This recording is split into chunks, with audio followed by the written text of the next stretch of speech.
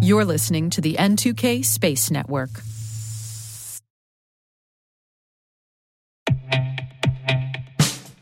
And now, a message from Cyberbit. Mastering cybersecurity is like mastering a sport. You build muscle memory through rigorous practice, then you train as a team to foster cohesion while operating under pressure. Like athletes, cybersecurity professionals thrive on hands-on simulation. But traditional courses, certifications, and open-source labs won't build you a winning team. You need Cyberbit.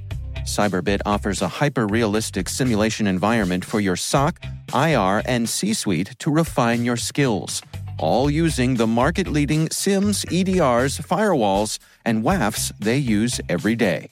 Cyberbit is offering CyberWire listeners a free live-fire exercise. Sign up your team now at cyberbit.com/cyberwire.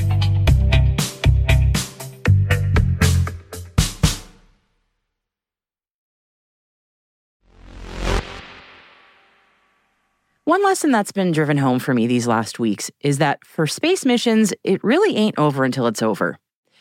Even though Astrobotic's Peregrine suffered an anomaly that prevented it from attempting a lunar landing, that they were still able to salvage some of the payload missions and even get the lander to a controlled reentry to Earth is pretty remarkable. And in that spirit, even though JAXA's SLIM moon lander didn't have an optimal soft landing on the moon, and generating solar power has been a problem, all it needed was a little shift in the light, really. And over the weekend, that's exactly what it got. It ain't over. T-minus 20 seconds to LOS T-Dress. Go for deploy. Roger roll. Today is January 29th, 2024. I'm Maria Varmazes, and this is T-minus.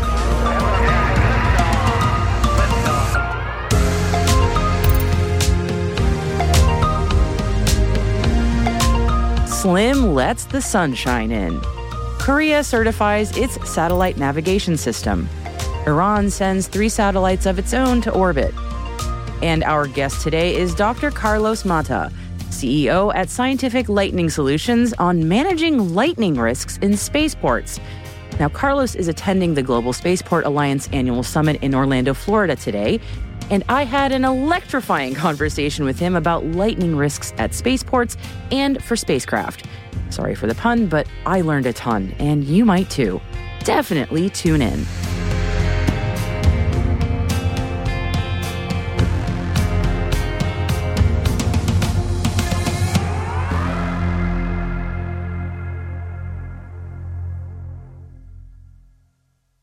Let's take a look at our intel briefing for this Monday. SLIM is in operation. And no, not talking about any holiday weight gain here. We're talking about Japan's moon lander, the SLIM, or Smart Lander for Investigating Moon, which landed softly on its nose on the lunar surface last week. JAXA says the vehicle has regained power despite not being able to generate electricity after landing because its solar panels were at the wrong angle. Well, a recent shift in lighting conditions allowed it to catch the sunlight and generate power that it needs for its mission. And JAXA says it has reestablished contact with the lander on Sunday. On a post on X, JAXA shared a photograph taken by SLIM of a nearby rock that it nicknamed Toy Poodle. Zero relation to the Transformers on the moon that I can't stop nerding about. JAXA says the lander will analyze the composition of rocks in its search for clues about the origin of the moon. We should note that while this boost of power is good news, JAXA has not said how long SLIM will continue to operate on the moon, even with this energy burst. But it has previously said that the lander is not designed to survive a lunar night. The United Nations Committee on the Peaceful Uses of Outer Space Scientific and Technical Subcommittee is meeting in Vienna this week. The committee, known as COPUOS, was set up by the General Assembly in 1959, and it is the only committee of the General Assembly dealing exclusively with international cooperation in the peaceful uses of outer space.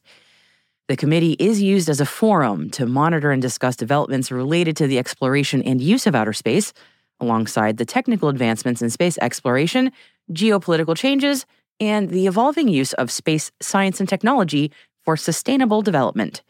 And we will bring you updates out of that meeting when we have them. The Korea Augmentation Satellite System, known as KAS, has been officially certified by the Korean authorities. This navigation system is the result of a collaboration between Thales Alenia Space and the Korea Aerospace Research Institute, known as KARI, for the Korean Ministry of Land, Infrastructure, and Transport.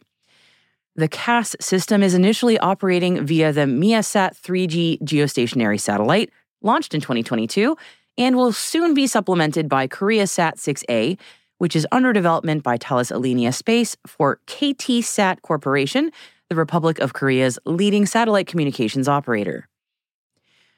KoreaSat 6A will carry a satellite-based augmentation system, or SBAS, payload designed also by Thales Alenia Space to improve service continuity and operational availability. The Korean regional system will initially focus on aircraft applications, especially safety of life services used in flight phases, including landing, to enhance flight safety and efficiency while reducing the environmental impact of aviation. Iran says it successfully launched 3 satellites into space over the weekend. Footage released by the Iranian state television showed a nighttime launch for the Simorgh rocket, which reportedly took place at the Imam Khomeini spaceport in Iran's rural Semnan province. State media named the launched satellites Mada, Kayan-2, and Hatef-1. It described the Mada as a research satellite, while the Kaihan and the Hatef were described as nanosatellites focused on global positioning and communication. Iran's Information and Communications Technology Minister said the Mada had already sent signals back to Earth. Northrop Grumman's Passive Refueling Module, or PRM, has been selected as the first preferred refueling solution interface standard for use across Space Systems Command's satellites. The company is collaborating with SSC, Defense Innovation Unit, and other customers to develop in-space refueling technologies for the U.S.'s space-based assets. The refueling interface system Northrop Grumman is developing includes elements to successfully dock and transfer fuel, as well as a refueling payload that handles fuel transfer. The company says that it has already completed numerous successful design reviews and rigorous test campaigns of the PRM. The White House has announced 10 U.S. regions that are emerging as innovation ecosystems and receiving over $530 million of investment, catalyzed by the U.S. National Science Foundation's Regional Innovation Engines program. The Biden-Harris administration is awarding the 10 NSF Regional Innovation Engines $15 million each in federal investment, with over $365 million in matched contributions from non-federal partners. Over the next decade, these 10 NSF Regional Innovation Engines will be eligible to receive upwards of $2 billion, with a goal of stimulating economic growth across a range of sectors, including space and defense. The full list of the selected regions can be found in the selected reading section of our show notes. The European Space Agency has officially adopted its next mission to Venus. ESA's Science Program Committee has completed the study phase for its Envision mission, which will look at Venus from its inner core to its outer atmosphere, giving important new insight into the planet's history, geological activity, and climate. Following selection of the European industrial contractor later this year, work will then begin to finalize the design and build of the spacecraft. The plan is for Envision to launch on an Ariane 6 rocket in 2031. Today is the annual Global Spaceport Alliance Summit in Orlando, Florida. GSA Chairman Dr. George Nield sent us this update. I am Dr. George Nield, Chairman of the Global Spaceport Alliance. I wanted to just summarize some of the exciting things going on here at our Global Spaceport Alliance Spaceport Summit in Orlando. We've had some outstanding speakers, including former NASA Administrator Jim Bridenstine, Colonel Shannon De Silva from Space Force, as well as a number of very interesting panels. Pam Underwood, the Director of Space Force from the FAA, has also been here. Some of the things we've talked about include all of the exciting things going on in commercial space right now, with exponentially increasing number of launches and the increased number of spaceports, both in the United States and all around the world. We have lots of folks traveling to space now, including different kinds of people, not just government astronauts, but regular people as well. And we've also talked about the size of the space economy, which is large and growing, on the way to $1 trillion every year by 2040 or so. In addition to all those exciting developments, we also identified some of the challenges and improvement opportunities that we're facing right now. We'd love to be able to have a commercial spaceflight research alliance, including government, industry, academia, and the international community, to work on some of the programs that would benefit from research being done at our universities and other educational centers. We also are addressing human spaceflight training. NASA has its astronauts regularly fly in T-38 jets to maintain their readiness to fly into space. And with a few tweaks of the law by Congress, we can allow people to buy tickets to fly in former military or high-performance aircraft so that they can get that same kind of preparation for space flights in the future. We've talked about the need for spaceport infrastructure funding, how important that is. We fund lots of infrastructure for roads and highways and bridges, for seaports and airports and railroads.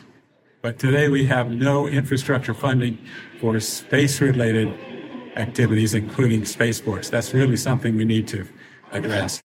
We also would like to talk about point-to-point transportation through space, which I think is going to be a huge game changer for national security missions and also for the economy in general. And there's lots of challenges there, but a huge payback, and there's activity just around the corner for that. So those are some of the issues we're talking about, and we've drafted some potential legislation to deal with that.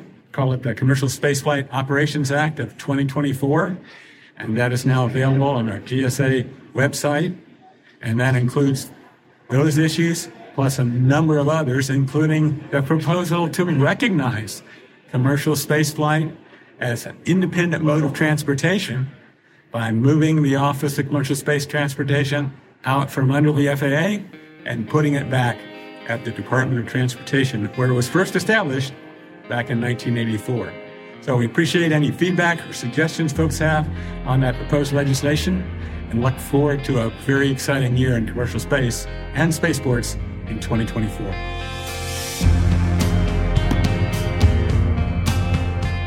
And that concludes our briefing for today. You'll find links to further reading on all the stories that we've mentioned in our show notes as usual. And we've even included a few extra for you, like some great analysis from Michael Sheets at CNBC on space companies that are running low on cash, as well as a joint report on the U.S. competing in space, and an announcement from Redwire on their focus on semiconductors for in-space manufacturing technology. Hey T-Minus crew, every Monday we produce a written intelligence roundup, and it's called Signals and Space. So if you happen to miss any T-Minus episodes, this strategic intelligence product will get you up to speed in the fastest way possible. It's all signal, no noise. And you can sign up for Signals in Space in our show notes or over at space.n2k.com.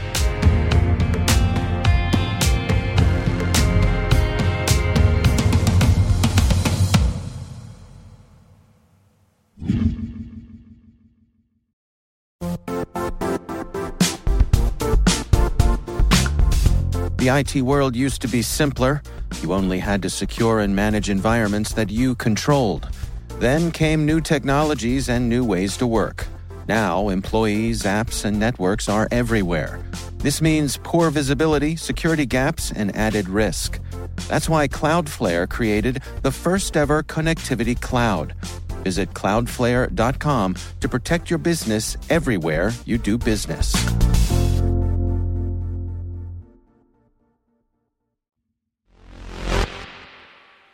Our guest today is Dr. Carlos Mata, CTO at Scientific Lightning Solutions, on managing lightning risks in spaceports. And Carlos is attending the Global Spaceport Alliance Annual Summit in Orlando, Florida today. and he explained to me how Lightning solutions work for spaceports. So the difference between spaceport operations and other facilities is mainly the critical assets that they have, right? So when you're dealing with the managing Lightning risks in spaceports, you're looking at comprehensive ways to mitigate Lightning-related risks, not just to protect the spacecraft, the ground support equipment, fuel, storage facilities, but also people. And that is the common thing that every industry has. People doesn't change, whether you are in power generation plants, chemical plants, or spaceports. So you got to make sure that you're able to, number one, identify the risks. Number two, quantify them. And number three, either mitigate them or manage those risks. Is there anything you can walk me through in terms of what that mitigation management looks like in general? I'm just very curious what that looks like. So let me give you an example. In the case of your house, that is an extremely valuable asset to you. In the case of a power generation plant, it's an extremely valuable asset for a power utility. But when you start looking at the dollar value associated with those assets, you don't come anywhere near close to the dollar value of the assets that you're trying to protect in spaceports. And what makes it a little more challenging is that spacecrafts are designed to be the lightest that you possibly can. So you don't add a lot of protection. So these are very vulnerable, extremely expensive and vulnerable assets. In your house, you have the option of installing a lightning protection system, installing surge protective devices, installing you name it, right? And you can make it a very strong and a resilient structure, but spacecrafts are not. So we have to develop tailored and specialized lightning protection systems, not just to prevent lightning from striking the assets, but to keep those indirect effects, the electromagnetic environment, the induced voltages and the induced currents away from these critical assets that are vulnerable.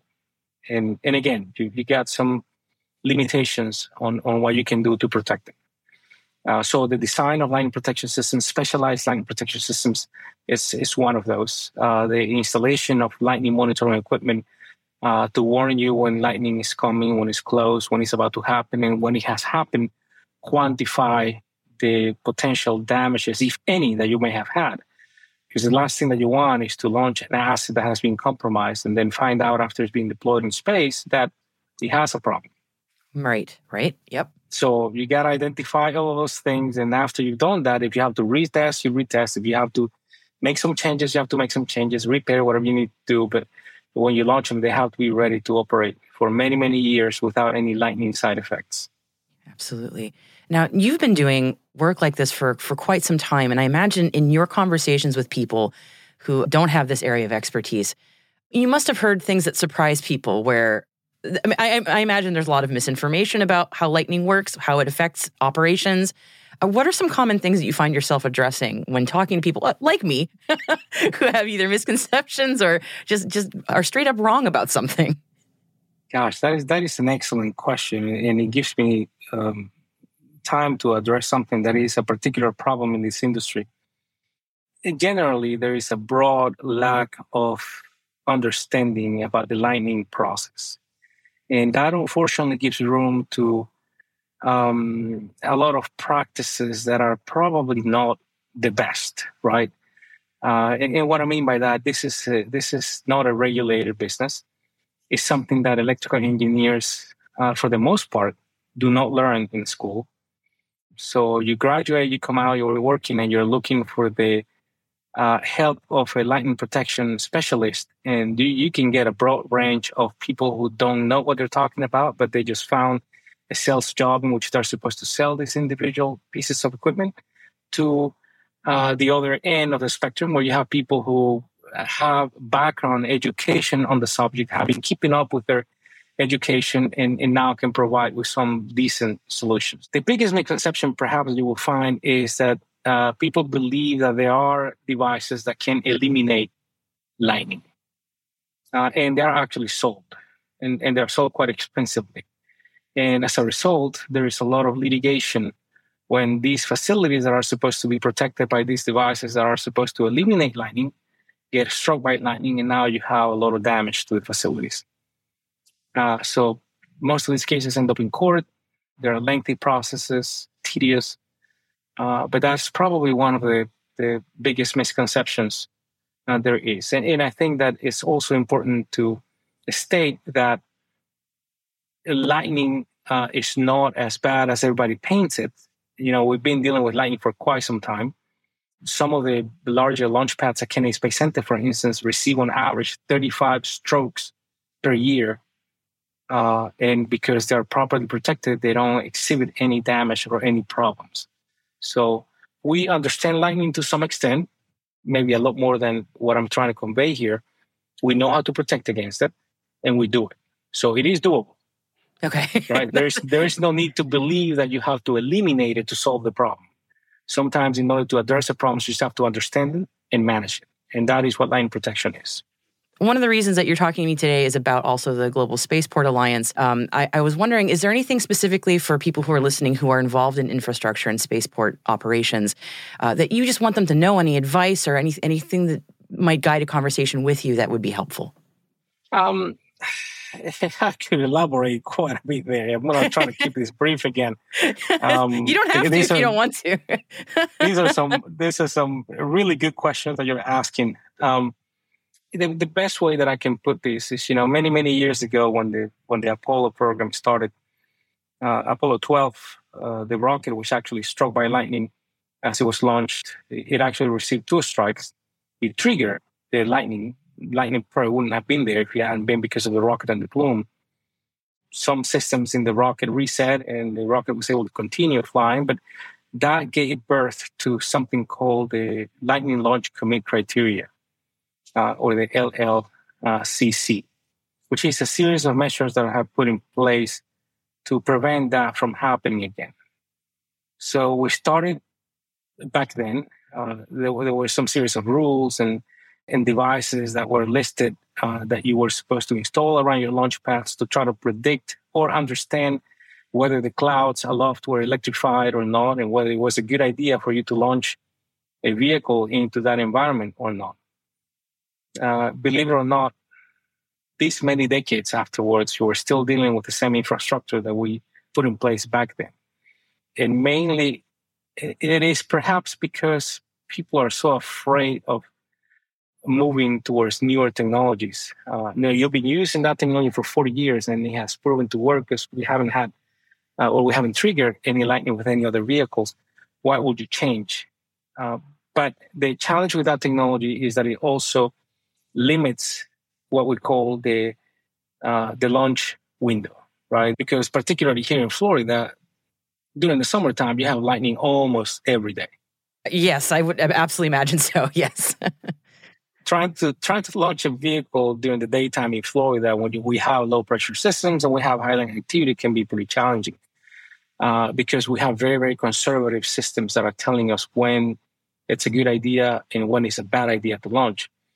But the instrumentation has moved a long, long ways. Nowadays we can actually imagine a 3D X-ray of lightning in real time.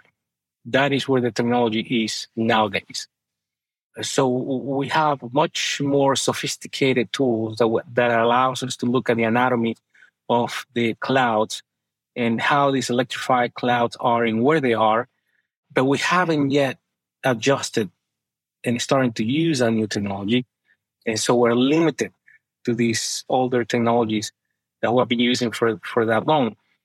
So I think that my advice will be to start looking into new ways that will not limit your launch availability windows as much, particularly given the new cadence that is expected with all of these commercial companies trying to launch rockets into space. Space Force is going to be very busy, and you do not want weather to get in the way. Of course, when it is not the right time to launch, you also want to know that. But if you can safely launch then that is something that we should also know. And that is one of the biggest restrictions or obstacles right now in the way of increasing the launch availability window.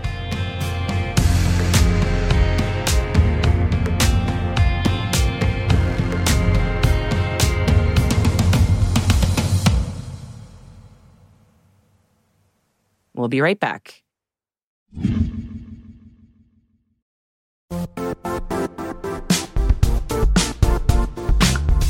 And now, a word from our sponsor, Zscaler, the leader in cloud security. Cyber attackers are using AI in creative ways to compromise users and breach organizations. In a security landscape where you must fight AI with AI, the best AI protection comes from having the best data. Zscaler has extended its Zero Trust architecture with powerful AI engines that are trained and tuned by 500 trillion daily signals. Learn more about Zscaler Zero Trust Plus AI to prevent ransomware and AI attacks. Experience your world secured. Visit zscaler.com/zerotrustai.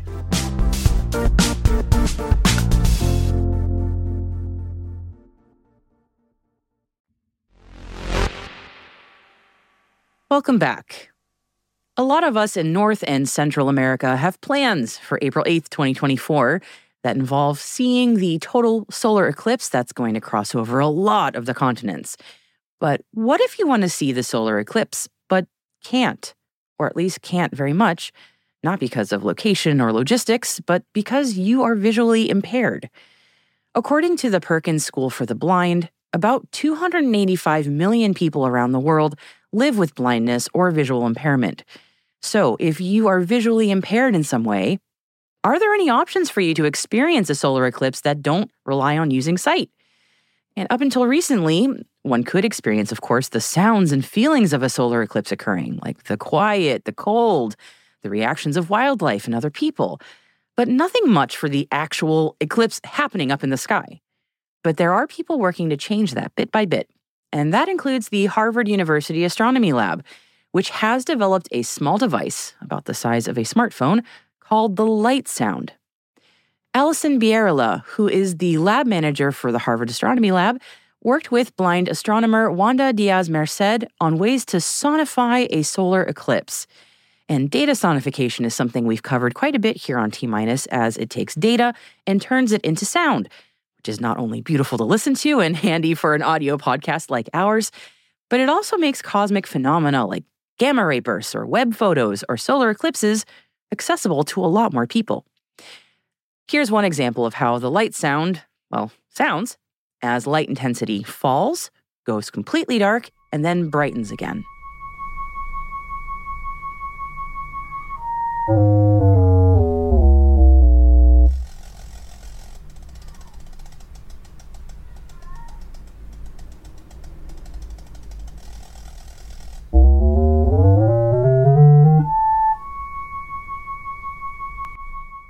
We'll put a link to the Light Sound project for you in our show notes. And the project has a goal of distributing over 750 Light Sound devices at eclipse viewing spots. And the project is also open source. So if you're handy with a soldering iron and a little bit of Python to get a small Arduino device running, you can even make your own. And if that's not your idea of a fun weekend project, I get it, and you're organizing an eclipse viewing and would like a Light Sound, you can actually request one from the project for free. And if you just want to hear one in person, the Light Sound project has a map of where all of their devices have already been shipped for the April 8th eclipse. The kids at the Perkins School for the Blind in Watertown, Massachusetts, just down the road from where I live, already have their own Light Sound ready. And the map shows Light Sounds are already at a number of parks, libraries, YMCAs, universities, and community centers all across North and Central America. But there's still plenty of time to get or make one, so happy eclipse viewing and hearing to all.